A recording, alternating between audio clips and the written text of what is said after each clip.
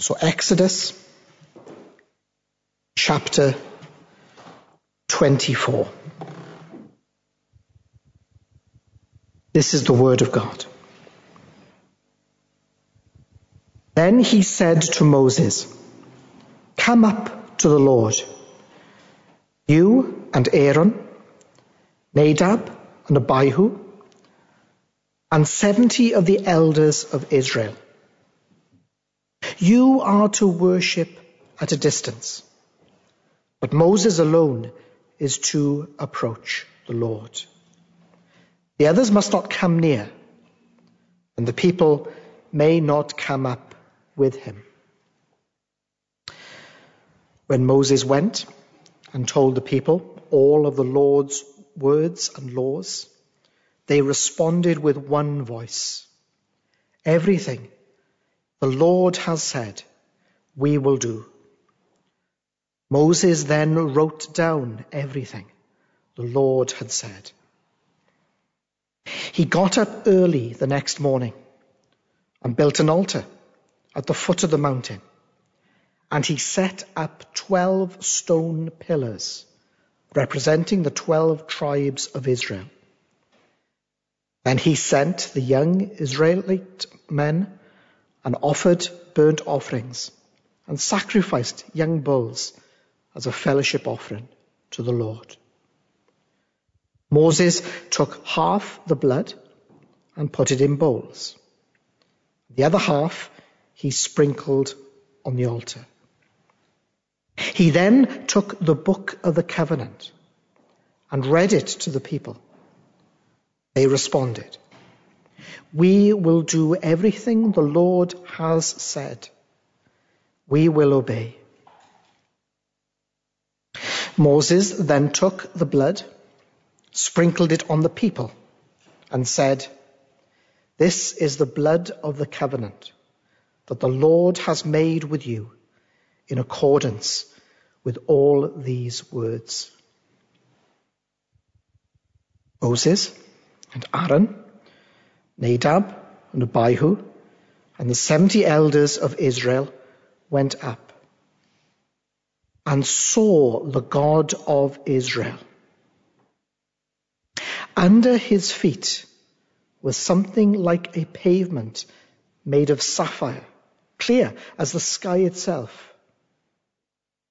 God did not raise his hand against these leaders of the Israelites.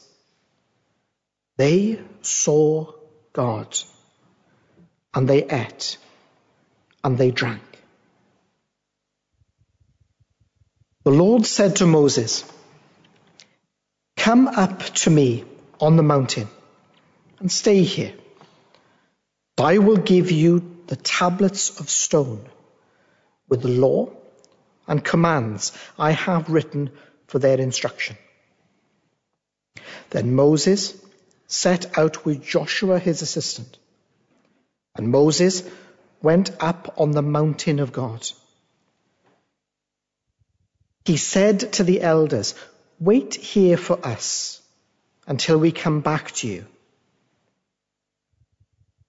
Aaron and Hur are with you, and anyone involved in a dispute can go to them."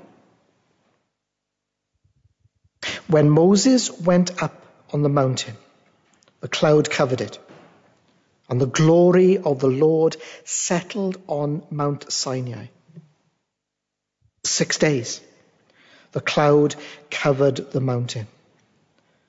And on the 7th day, the Lord called to Moses from within the cloud. To the Israelites, the glory of the Lord looked like a consuming fire on top of the mountain. Then Moses entered the cloud as he went on up the mountain. He stayed on the mountain 40 days and 40 nights. Can we turn then to that passage that we looked at? Exodus chapter 24. Exodus chapter 24. There hasn't been much to enjoy in lockdown. It's been, I guess, by any degree of estimation, a pretty grim time, even for the most resilient of us. But I hope that all of us, to some extent, can look back over what is fast approaching now, the 12 months, and say just in the ordinary things of life, the things that we've enjoyed, whether that's time with family that would otherwise be taken up with work, whether it's time to think and to read. Well, one of the things that I've enjoyed that I'd like to share with you is certainly at the beginning of lockdown, for whatever reason, whether it was the news and stress or whatever the case is, but I found reading quite difficult. So I thought I'd have a go at an audiobook. I'll give audiobooks a try. And I can go out on my walk and I can listen to a book. And one of the ones I got was about the ascent of Everest. And it's mostly about Edmund Hillary and Tenzin Norgay and the successful attempt that they made in 1953. There was, however, another attempt before that in June 1924 by George Marley and Sandy Irvine. And it was the first attempted ascent of Everest. And they disappeared. Even to this day, the question of whether they actually got to the summit and were on their way back down remains unsettled. But it was Edmund Hillary himself who said, quite famously really, if you climb a mountain for the first time and die on the descent, is it really the first complete ascent of the mountain? And then he adds with incredible understatement, maybe marked of his generation at that time. He said, I'm rather inclined to think personally that maybe it's quite important, the getting down. In this passage, we have another ascent of a mountain. Far, far more dangerous, I would suggest, than Everest ever could be. Moses, Aaron, Nadab, and Abihu, and 70 elders from Israel are summoned to climb Mount Sinai. It's not just the getting up, but it's the coming back down as well that is significant. So let's look at this section together and try to unpack it and to apply it to ourselves. God has given Moses the 10 Commandments back in chapter 20. And then in chapters 21 through to 23, there's a section of the book of Exodus which looks at the book of the covenant, the 10 Commandments, the particular circumstances of Israel's national life in a series of case law and a body of civil code laws. And then we have, and if you have an NIV, you'll see the heading given to the chapter. And then we have in chapter 24 something that's described as the covenant confirmed. The covenant confirmed. Now, we've heard lots about covenants or agreements or treaties in the past couple of months. In the negotiations that this country has been carrying out with the EU. And the time was approaching where that agreement, that covenant, had to be ratified by the parties involved. And this is what happens here in chapter 24 of Exodus. The covenant that God was making with Israel is ratified by the parties involved, God and his people, God and Israel. That's what's taking place in this chapter. So in the first verses, Moses is given a commandment. Come up to the Lord, you and Aaron, Nadab and Abihu, and the 70 elders of Israel. And then Moses in verse 3 says this. When Moses went and told the people all the Lord's words and laws, they responded with one voice. Everything the Lord has said we will do. Moses then wrote down everything the Lord had said. Just as an aside to the main thrust of what we're saying about this chapter. But even here in Exodus, it shows us the importance of the Word of God. Scripture breathed out by God. You remember those words that you're all familiar with in 2 Timothy 3:16. All Scripture is breathed out by God and useful for teaching, for reproof, for correction, training in righteousness. When we read the Word of God, when we hear the Word of God properly preached, it is the Word of God addressing us in His glory, in His grace. And that's what Moses recognizes here. Well, that's what the people recognize in response to what Moses says in relation to what God has told him. They hear God's speech in Scripture coming through them. And then they make this pledge of allegiance. Everything the Lord has said, we will do. That's the weight that they put upon what they hear. They commit themselves, they make an oath, they submit themselves, and they obey God's word.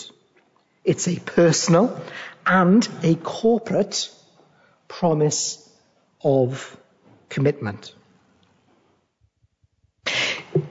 And then the chapter moves on. And Moses builds an altar and carries out these sacrifices. The tribes of Israel are on the plains of the foot at the mountain. The altar represents the presence of God, much as the mountain is where the Lord dwells. The 12 pillars are the people of God assembled, symbolic of God's own people. And then in verse 5, God sends out Moses, and Moses then sends out the young men to make sacrifices, burnt offerings, peace offerings of oxen. to the Lord. Look what happens to the blood. We saw the importance, didn't we, this morning, of just one verse on blood, but here there's more detail. Half the blood, notice, is collected in basins, and the other half is thrown against the altar. And then Moses says in verse 8, "This is the blood of the covenant that the Lord has made with you in accordance with all these words." What's going on there? What's happening?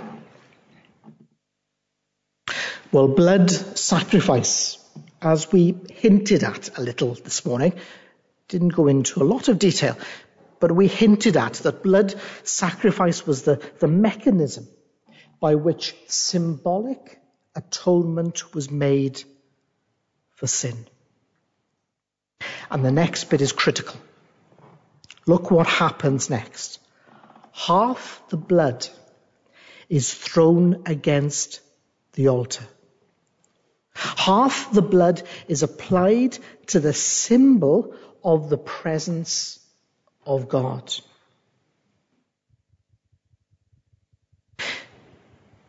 What does that teach us? What does that tell us? We reflected this morning that we live in an age where self, excuse me,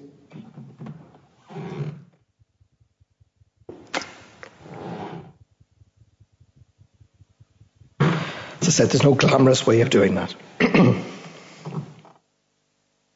Oh, to have a cup of water back in the pulpit. We noted this morning that self is something that marks our age. We live in a very therapeutic age. What happens to us, what makes us feel good, what solves our problems is first and foremost. Well, that's not what the Bible says our problem is. The Bible doesn't say that first and foremost, primarily, the problem is ourselves. That we need to sort ourselves out. Primarily, the Bible says that we have to get right with God. Our first problem is not ourselves.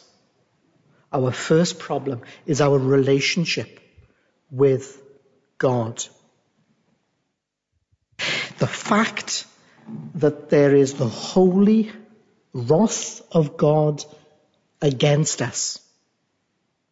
The Bible calls it propitiation. It means a sacrifice that satisfies the holy wrath of God and the righteous condemnation of God against us. The anger of an almighty God against our disobedience and sin. Our first problem is Godward.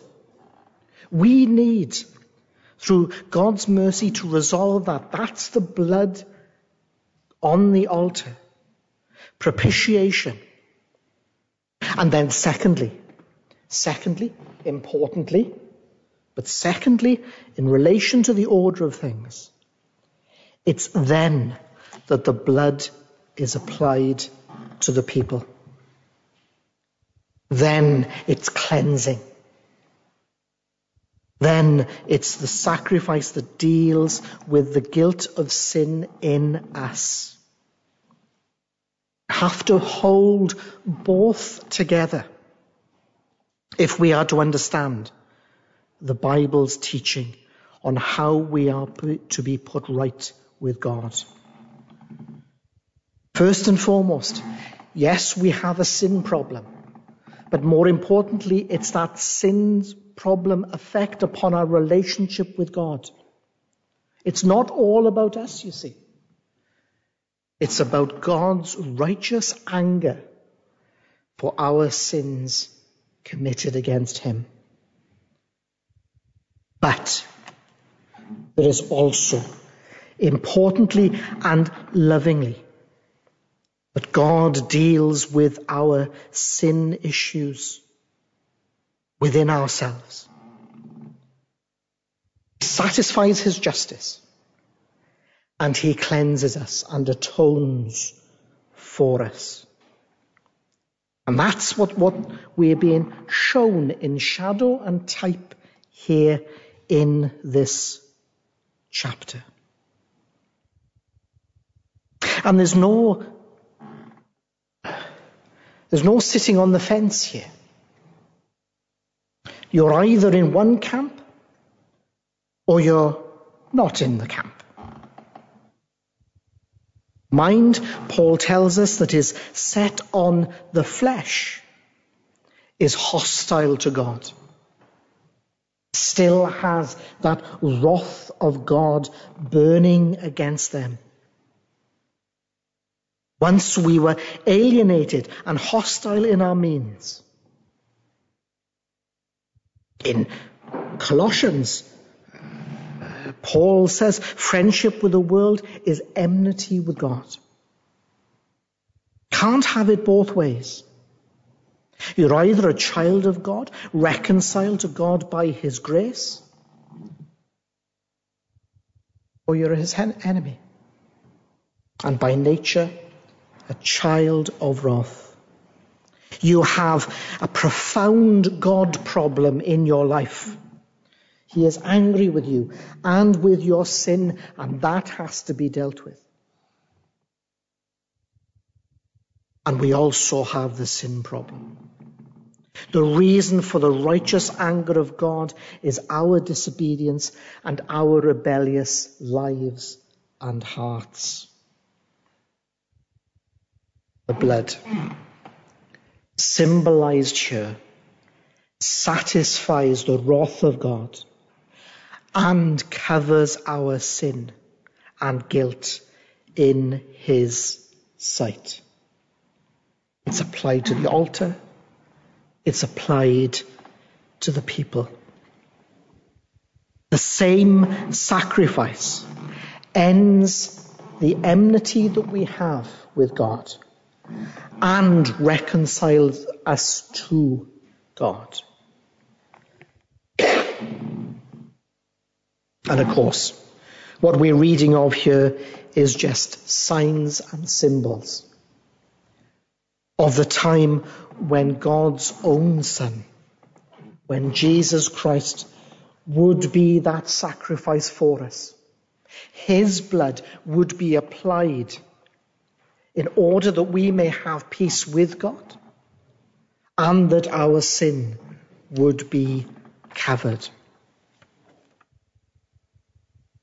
We have reconciliation in Christ and in Christ alone.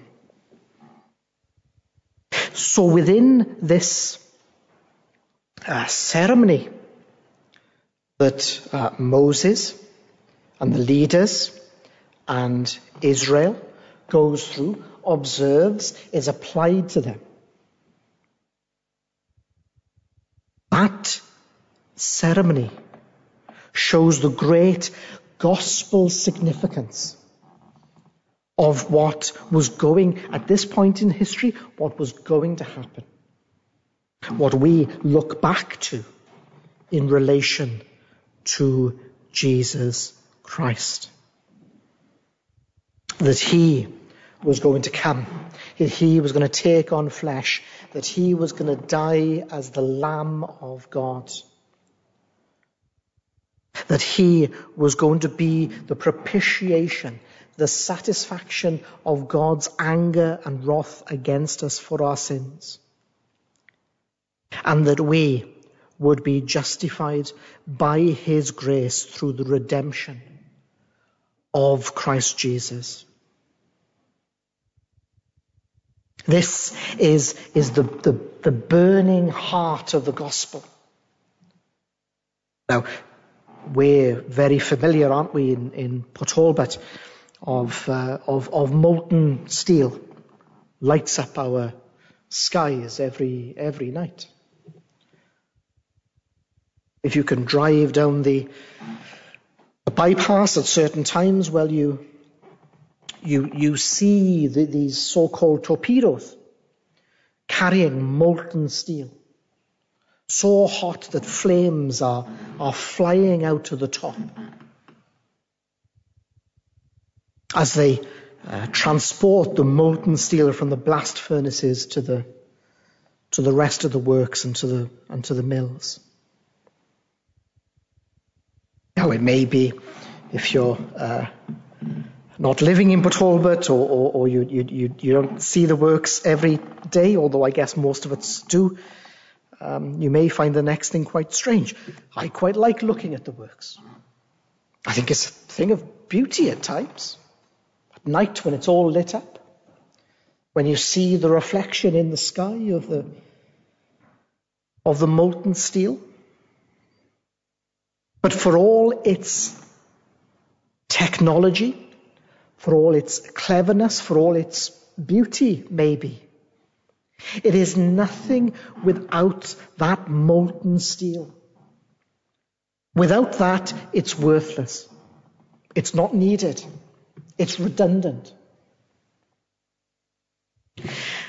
And God has put the framework of the church and our fellowship together and the order of services that we go through, the great history of the church, the great literature that we can read. But my friends, all that is useless. It is redundant without the molten steel of the gospel. It is just a framework. It is just a building. It is just a ceremony. But you have the molten heart of the Christian gospel in the morning in the middle of that, of what Christ has done for us and what he has achieved. And then you have a living power applied by the Holy Spirit into our lives.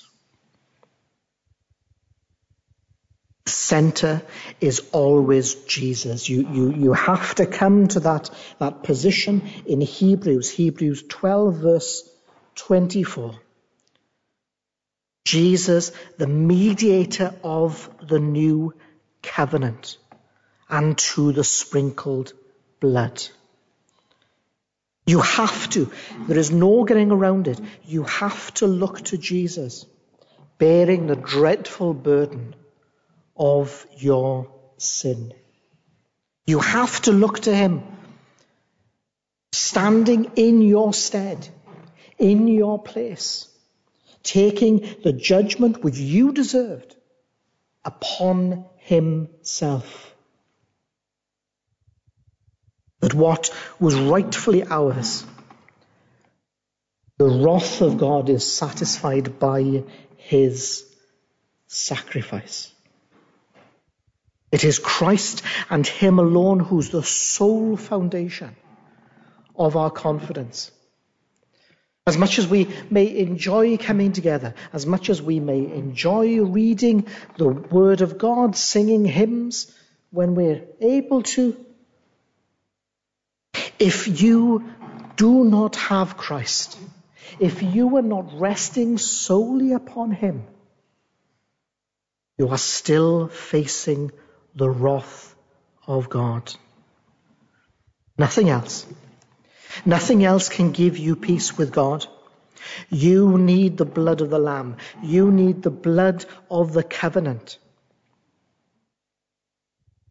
You need propitiation to be received through faith in our Lord and Savior Jesus Christ.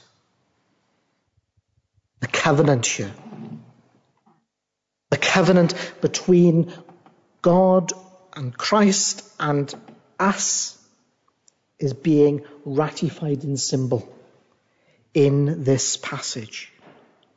But we have it as a living reality. And then what happens? What happens in the wake of this ceremony, of this covenant confirmed? Well, in verses 9 through to 18, we see that the ceremony, the liturgy, is complete. The leaders obey the instructions. They climb the slopes of the mountain. And in verse 10, again, I've been this year particularly, for some reason, in reading Exodus, I'm struck by the way small words, small phrases are almost just thrown in there, and yet they mean so much. Look at verse 10. And they saw God of Israel. And they saw the God of Israel. How amazing is that? We know and we know what's coming next if we're familiar with the book. We know in Exodus 33 and verse 20, God says, nobody can see me and live. But through the propitiation, the symbol, the looking forward to the sacrifice of God himself, they see the God of Israel. How amazing is that? And if you're amazed by those words, then you should be amazed by what we are doing even this evening. Through the word of God, we see our God. We see the God of Israel. We come before the living God, our Father, of our Lord and Saviour, Jesus Christ. Does that thrill you? There's only a few of us here. We're all separated out because of the restrictions. Doesn't matter. We come to God through our Lord and Saviour, and we see him in his word. We have the Spirit of God within us, which enables us. He enlivens us to come before God, to commune with him, to commune with one another. The people of Israel here have fellowship, communion, intimacy in the presence of the Lord. Now, of course, there's two aspects to this. There is the aspect whereby we can, and we're encouraged, aren't we, to go into our closet and to daily commune with God. And I'm not belittling that for one moment. But it appears to me the more that you read the Bible and the more you go through it year after year, you know, if you put the as what's contained within the Word of God, the instances where individuals on their own solely met with God in one end of the scales, and then where the people of Israel or the church met with God, then that would tip the scales. God's way is dealing with us, yes, individually, but he promises to meet with us communally. See how vitally important this is. And they see his glory. And all of this, back in what we would now consider ancient history, points to a better covenant, points symbolically to Christ. who mediates. Hebrews 8 verse 6 tells us that. The better covenant. These are just what we're reading of here, what the actions that we're reading of here are signs and shadows. It is Christ alone who mediates this better covenant. And what does John tell us in his gospel? What does he remind us of in the first chapter? We have seen his glory. The glory of the only begotten of the Father, full of grace and truth. Goes on to say, doesn't he? No one has ever seen God, but the only begotten God who is at the Father's side, he has made him known. We have fellowship with the living God, Father, Son, Holy Spirit. We have fellowship with him personally. We have fellowship with him corporately, as his people, as he has commanded, gathers together. Does that thrill you? There's nothing cold and dry and formal about this. Remember the picture of the steelworks? It can look lovely. You can be in awe of it. Apply that to how maybe you view your walk with God. Maybe you do pray. Maybe it's a little cold and dry and formal and stiff. Maybe you read your Bible, but there's no joy in it. Maybe you've given up. Maybe you've given up reading your Bible. Maybe you've given up praying because you think there's no joy in it. You're going through the motions. There's little personal acquaintance with the power and the comfort of the grace that we find in Scripture. It may be the case. It may be the case that you've reversed the order. It may be the case that you're looking for communion with God. You know there's something not right. You know that it's not sitting well with you. You know there is an issue. But you're looking for communion with God without first having the blood of the covenant applied to you. You may think you're worshipping, but you haven't even been pardoned yet. You have the mere practice of Christianity and none of its power. Why is that? What's the problem?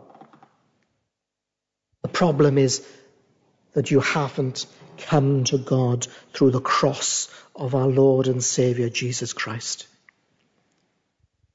The blood had to go on the altar. The blood had to go on the people. We need the blood of Christ applied to us. And if we haven't, if we're not trusting in him alone, well, then it's not right. Blood has to be applied. We reflected, didn't we, last week that an empty exercise of religion is useless. And if that's your experience, can I beg of you, please stop. Please stop. What is the point of an exercise of just a formal religion? There is no more useless thing in the entire creation than just a formal religion. It's empty. It's useless. God will never allow you to climb into the mountain, to get into his presence, unless first and foremost on the plain, atonement has been